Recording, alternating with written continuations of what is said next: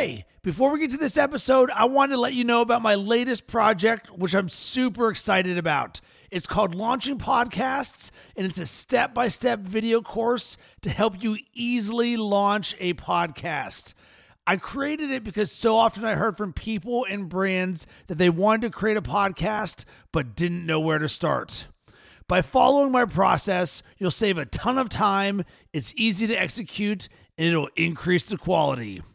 Head over to launchingpodcast.com and get $50 off by using promo code HUDDLE at checkout. That's launchingpodcast.com, promo code HUDDLE.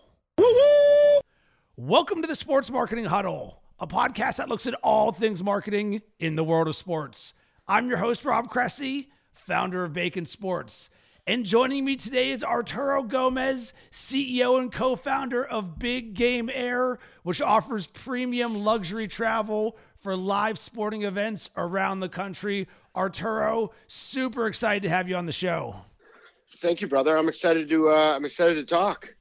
So you're a big sports fan. What's the best game you've ever experienced in person? Oh my God, the list is long, but I would say, man, that is I would say the probably the 1997 Michigan National Championship Rose Bowl game in California is probably up there.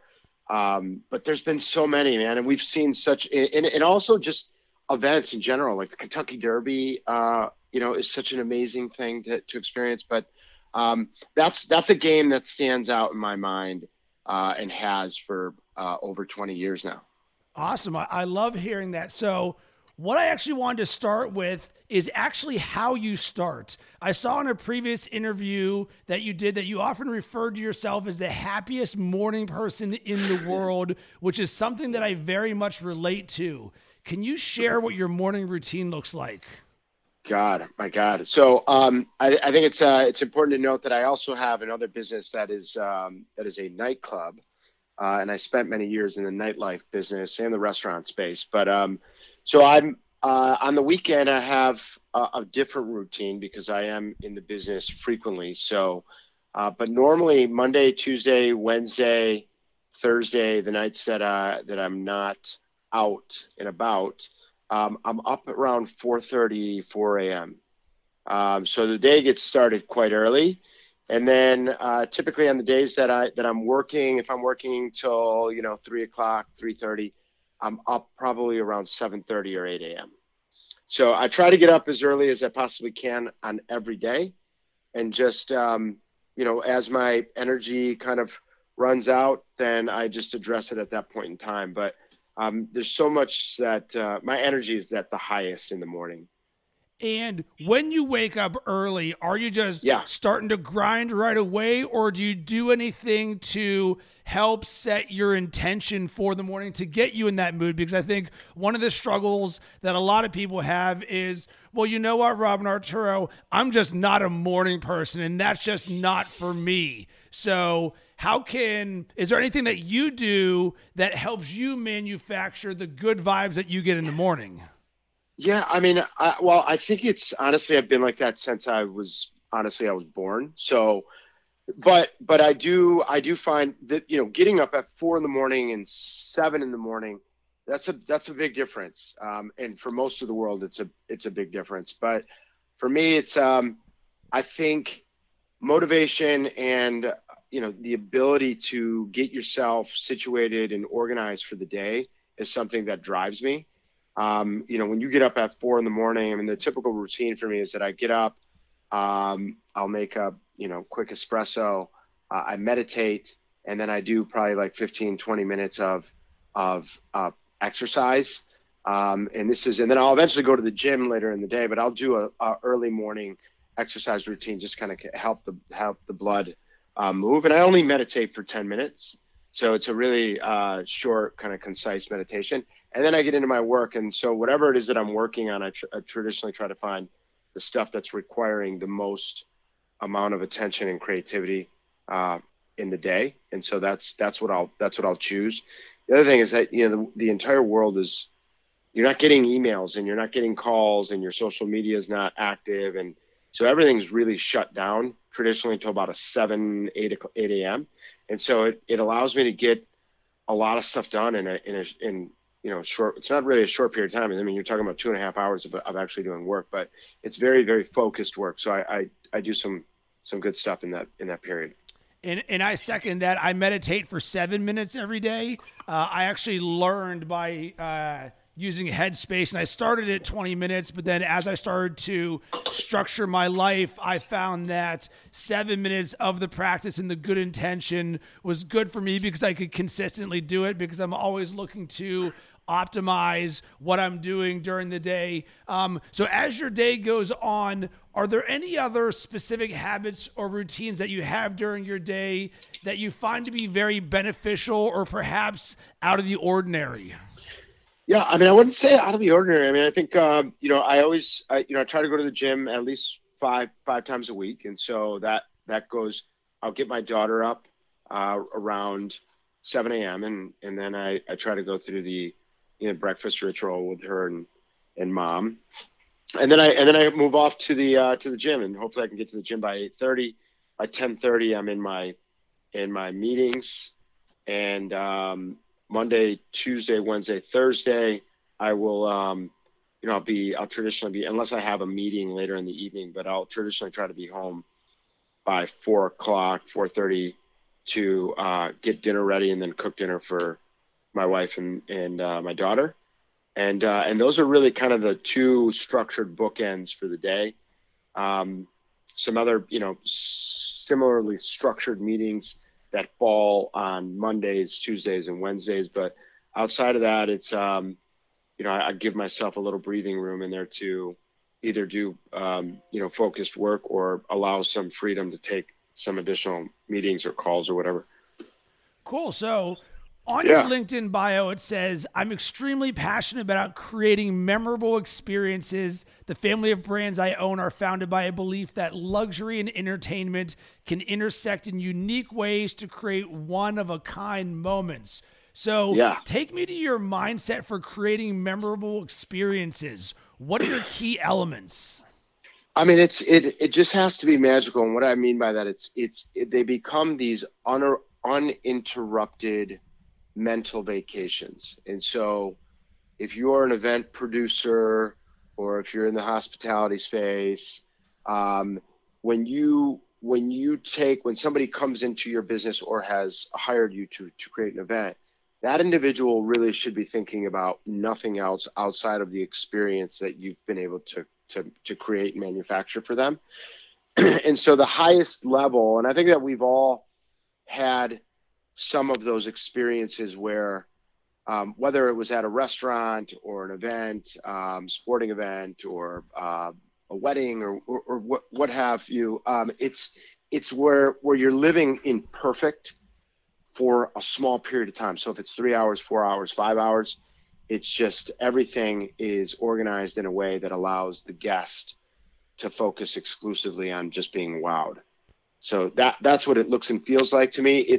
It's a rarity that you have absolute perfection, but we have been able to accomplish it in certain instances, and we certainly strive as a team, in all aspects and in every one of the different businesses that we have when we are, creating experiences. I mean, that's part of our service, right? So that's our business product.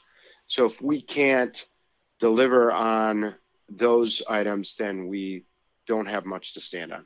So in theory, I absolutely love that. And I'm sure there are a lot of brands that strive to say, we want to create those magical moments. But quite frankly, I feel like that is the exception and not the rule, because oftentimes you go somewhere and there's so much in the event and experience and brand marketing space that is very homogenous. And there's a wide variety of reasons for this, from people being risk averse to there's just so many people being involved in this, and oftentimes the execution isn't there. So are there anything specific that you're looking for? Because I completely agree with you. My mindset has always been to create an experience that people will never forget or they can't get anywhere else, because that's the standard that I would expect out of anything that I did for myself. Like if I threw a party, or when I throw a party, I expect it to be amazing. Why? Because that's what I expect out of going to a party. But unfortunately, I feel like that isn't the standard everywhere. Right. Yeah, I think it's I think it comes with one. Again, it's like there is a difference between striving and practicing and really marching towards the idea and the concept of perfection. And as you said, we all know that there's curveballs that exist in every situation, whether it's you're traveling to an event and there's traffic, or it's, there's a number of things that you're constantly trying to compete against, or you're trying to react against. But we try to work through those scenarios, envision every one of the things that we do. When we're talking about, for example, normal standard operating, business, like, in the nightclub space or the restaurant space, again, it gets, when you're doing it with repetition of like 7 days a week, it is hard to come into those situations and say, with a mindset in a practice that you are trying to be perfect every day, because it's very, very difficult to do that. Now, when you have these one-off instances where you're producing large scale events, well, you're getting a little bit more time to organize yourself and to go through the motions, because it is a long lead kind of build up thing. And so the way that we treat, our events that we do for clients, whether they're experiential type things or with brands, things that we've done, and the stuff that we do with Big Game Air and the aviation stuff, it's all a little different, but we still, again, approach it with the mindset that we need to map this thing out completely on paper. We need to know how it starts, how it ends, what time they're getting into the car, what time they're arriving to the stadium, what time the game starts, any other fact, all those other external factors that could influence it, and really try to take all those things into account. The good thing is too, is that on most of the stuff that we do, it's custom. So we're working with the client to capture what's in their mind of what perfect looks like to them. So we establish those parameters, and so they say, well, this is what I would like. And so, we try to manage those expectations. And then sometimes we'll have to have conversations and let them know that some things may be a little unrealistic or out of reach. But honestly, there's not a lot of things. We've never really had requests that were not able to be fulfilled. Sometimes it costs more money, but generally there's nothing within out of reach. So last night I was at a bar grabbing dinner with my wife, and the beer brand Stella was there doing a promotion. It was $4 beers, or for $6 you could get a chalice that you could paint on it. I decided before dinner that I wasn't going to drink, so I didn't take advantage of the offer. However, as the night went on, I continued to look at the Stella representative who was sitting across the way, and I was just thinking, there was no more than 10 people in this bar, so it was empty. It was cold last night in Chicago. It was absolutely dead. But he was just sitting at a table by himself next to a row of 15 chalices, and he was just like kicking it on his phone. And I felt bad for the guy because he was there representing the brand, and there was no activity. Yeah. And as this is happening, I thought that there had to be a better use of his time and the brand's energy. And obviously you've got extensive experience in this space. Yeah. And I'm curious as to what a brand like Stella, or any brand for that matter, should be thinking about when trying to engage consumers in person, because I see this over and over and over again, certainly in the hospitality space, but I think it's something that happens all across all of marketing, where the intention was there, and to me it almost seems like this is the way that things were always done, and they meant to do good, but what it really failed on was the experience side of things.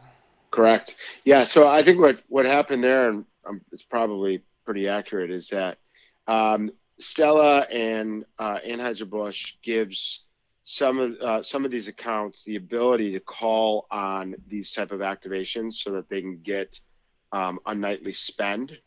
So they'll come in and they'll say, hey, Stella, as part of their yearly package from Anheuser-Busch, they'll say, we're going to come in and we'll spend $2,000 over the course of the year, and we'll do $500 a quarter, and you just let us know what days you guys want to have the spend, and we'll come in and do it. So I'm sure probably the owner or the manager was probably trying to potentially compete against a miserable sales month of January, because it's been brutal, I think, for a lot of people, and had this individual come out, because it doesn't really make sense to have somebody come out with this. It's not really a lot of sports. There's not really a lot of activity. And if they're not going to really bring a whole built-out activation outside of just walking in with chalices, then it really just doesn't make sense. The other thing is, like, the companies that are tasked with doing these activations for Anheuser-Busch, the company, it's such a Goliath, behemoth budget that these guys are working on, and they're trying to do it on a national level. They're hiring warm bodies. They're not hiring the best, and it gets difficult. I'm not saying that, hey, give me that budget and we're going to do it better. But I've seen it in many, many situations and over the years where people are just hiring the wrong people to represent brands, and also not really giving them the proper training before they actually set them out onto the streets, and letting them know, hey, listen, if there's 5 people there or 500 people there, you still have to be engaged with the brand. You can't be sitting on your phone. And so, those are the things that probably need to be taught and deeper ingrained, because there's a vision and a thought process of, hey, we're representing the brand, and here's how the brand wants to represent itself. And here's the objective of the night. It's to get people familiar with the product in a way that's not pushy, but still feels intact, with our objectives and our goals aligned with our vision, Yeah, and where I really saw the missed opportunity for them was that this guy at no point came up to us. The only touch point we had was from the waitress who said, hey, Stella's doing this promotion. And with there only being 10 people in the entire bar, I think what the real opportunity would have been was to create a positive brand interaction in a very personal way. So for me, as I've built Bacon Sports over the years, I'm very much into guerrilla marketing. I've always got koozies with me. I've always got cards. I'm always talking to anybody who has a hat on that's a sports fan. So for me, the way that I would have done this is I would have immediately been going up to people, talking about sports, just chopping it up, and really giving them a reason to remember me. And I think one of the challenges, and you mentioned that with being such a large brand there, that if you look at how nimble and passionate someone who's significantly smaller like myself can be, as opposed to this guy who is a cog in the wheel and who probably hasn't been trained on what do you do when there's no sports on, there's 10 people in the bar, and your objective is to get people to paint these Stella chalices. Yeah, the other thing you have to compete against, so that's a potential conflict, is a lot of restaurant bar owners, they want the revenue that these guys are going to bring in. Hey, we're going to spend $500 at your bar, but they also don't want people in their customers' faces, right? So, I'm sure, you as having a marketing mind, you noticed this and you saw it, and things went through your mind in terms of, the whole situation. But, perhaps a husband and wife that went out, and it's the one time that they're going out in the week, may not have wanted to be bothered by some kid with a chalice, So it's that balance. And I've actually had those conversations with people that have come into our space to do some of these activations, and said, we have to figure out a way where we're not just randomly coming up and disturbing people's moments in time. And so, and I've had that happen to me where I was, enjoying my dinner or enjoying my beer, and it's like, no, I'm good, man. I'm good. Thank you. So it is a real challenge in trying to make sure. And again, that is where this whole concept of experiential marketing. It's the word of the day. It's where a lot of money right now is being invested, in brands across the globe are spending a lot of money in that. And so I think you'll see continued evolution and improvement in how those things, even the situation that you experienced last night, I think you're going to see some continued evolution on how those things get more impactful, more meaningful for the consumer. Yeah, and I also think there was an opportunity last night where the bar, which is empty, I think I would love to see more of a synergy, even if it's on this specific night, to say, all right, we're in this together. How can we create a win-win situation for everyone? Because I get that oftentimes there's advertisers or sponsors who are coming into this, but I'm so big into the experience side of things that you don't necessarily need to come up to me at the table. You're correct that there's a time and a place for everything, but you want to be drawn into something. And I think there's a certain way where you can generate that magic in a way that works for both you and I. Yeah, no, I agree. I agree 100%. So switching gears real quick, given that Big Game Air specializes in premium luxury travel for sports fan, take me into your marketing mindset for it. Wow. Well, it was a journey and still is a journey. I mean, it's, the product that we offer is so high end, over the top, that the market or the demographic set for our target consumer is quite small. And I think I knew that going in, but I think we had hopes that it was going to be a much bigger market. And the market, continues to expand. I think with any product's life cycle, you have to be, there are some products that just take off and that need to take off right as soon as they launch. Other products, it takes a year, it takes 2 years. It could take even more for that product to eventually become something that becomes a commonplace kind of word of mouth exchange where people are very familiar with the services. And so for us, getting to better understand what the acquisition cost was and is for our consumer was part of some of the early stage growing pains. But our typical consumer is average medium age, probably around 40 years old, 38, 40, and probably making about $600,000 to $700,000 a year. So it's obviously heavily dominant male, and so you can imagine it is a fairly tight segment that we market to. And what is the best way to reach this? And as I was preparing for our conversation, I started to think to myself, I was like, all right, well, obviously the demographics can be skewed male, higher income. And I was like, well, where would you reach someone like that? And obviously me having a background in digital, my first default is social media in digital. But then I started to think about, there was one time I went to a car wash a few years ago, and I believe they had like a Chicago luxury magazine on the table there. And I was like, I wonder if advertising or having a presence in something that is print, knowing that a specific demographic may be less likely to be on Instagram, for example, whereas they may be more likely to read something that is tailored specifically to a luxury market. So where are things for you guys on that, as opposed to digital versus, I guess, what we would consider more traditional or print, or the ability to reach somebody with a higher demographic and, more importantly, probably getting their attention?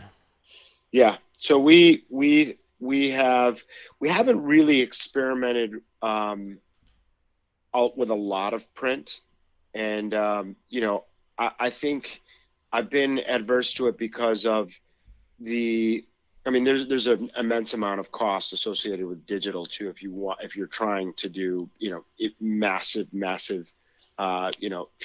pushing a huge reach, right? But I've stayed away from. We've done some very, very targeted direct mail stuff. We did get some great print earned media stuff when we launched through our PR company. and we saw a lot of traction through that piece. So we had some stuff in Cranes, Departures magazine. We had some stuff. We saw, and so we saw a real uptick in interest about the product there. The vast majority of the stuff that expenditure was done just in more of a retargeting and just building our email database. And a lot of the marketing expenditure even today is really just done in biz dev. So it's a lot of calling, it's a lot of face-to-face meetings, it's a lot of reaching out to CMOs, CROs, CEOs, people in the executive level, and then we continue to try to give some incentive to people that have given us word of mouth type business.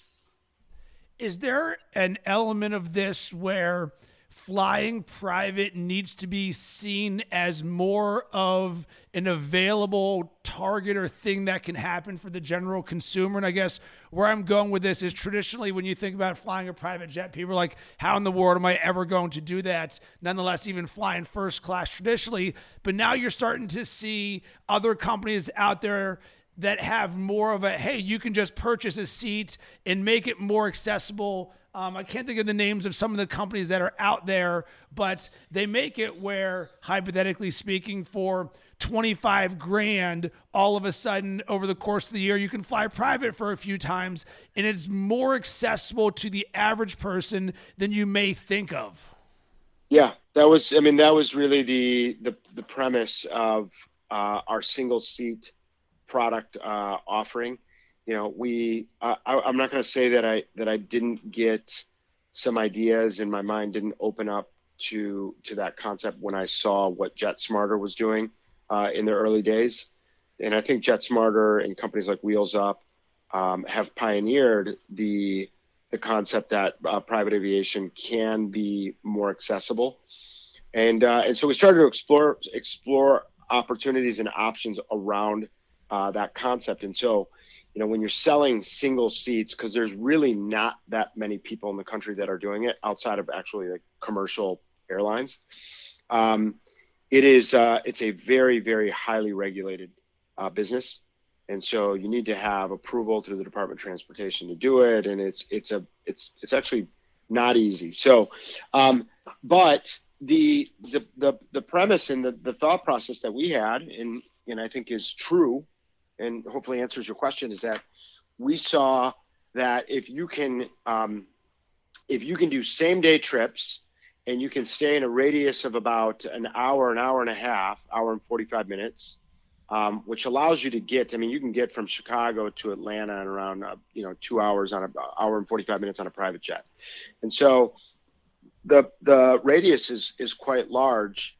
When you do the same day trip, same jet, same pilots, you actually work on the economies of that are very, very different and not the norm for private aviation. So most trips that you hear in private aviation are, there are a lot of corporate level individuals that are doing day trips, but the vast majority of people want to go, it's vacation, I'm going here for 3 days, 4 days, 5 days.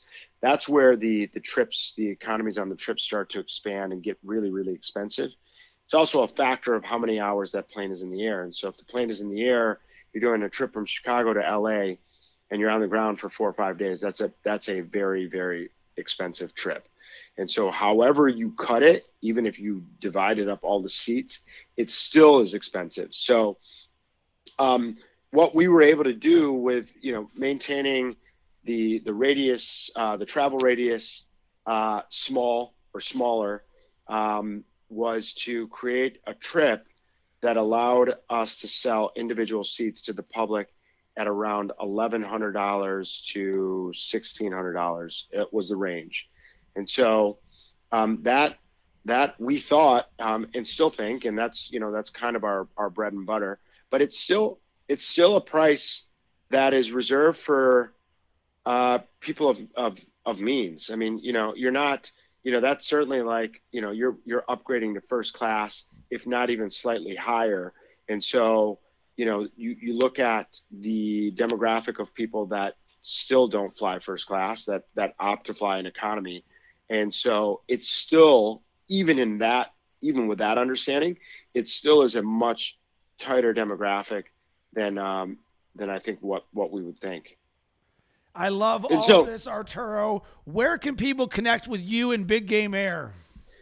Yeah, so our website, jump on the website, and it has all the information there. It has information about upcoming trips that we're doing, and also the opportunity for people to just reach out and chat about custom trips and what they might have in mind. And again, most of the stuff that we do now is actually really custom.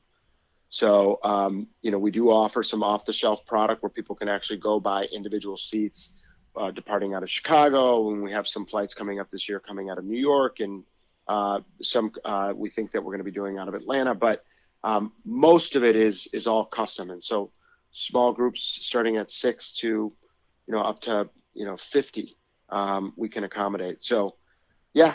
Let us know. We'd be happy to help and talk you through any of these experiences that we think are completely one of a kind, and some of them, once in a lifetime type things.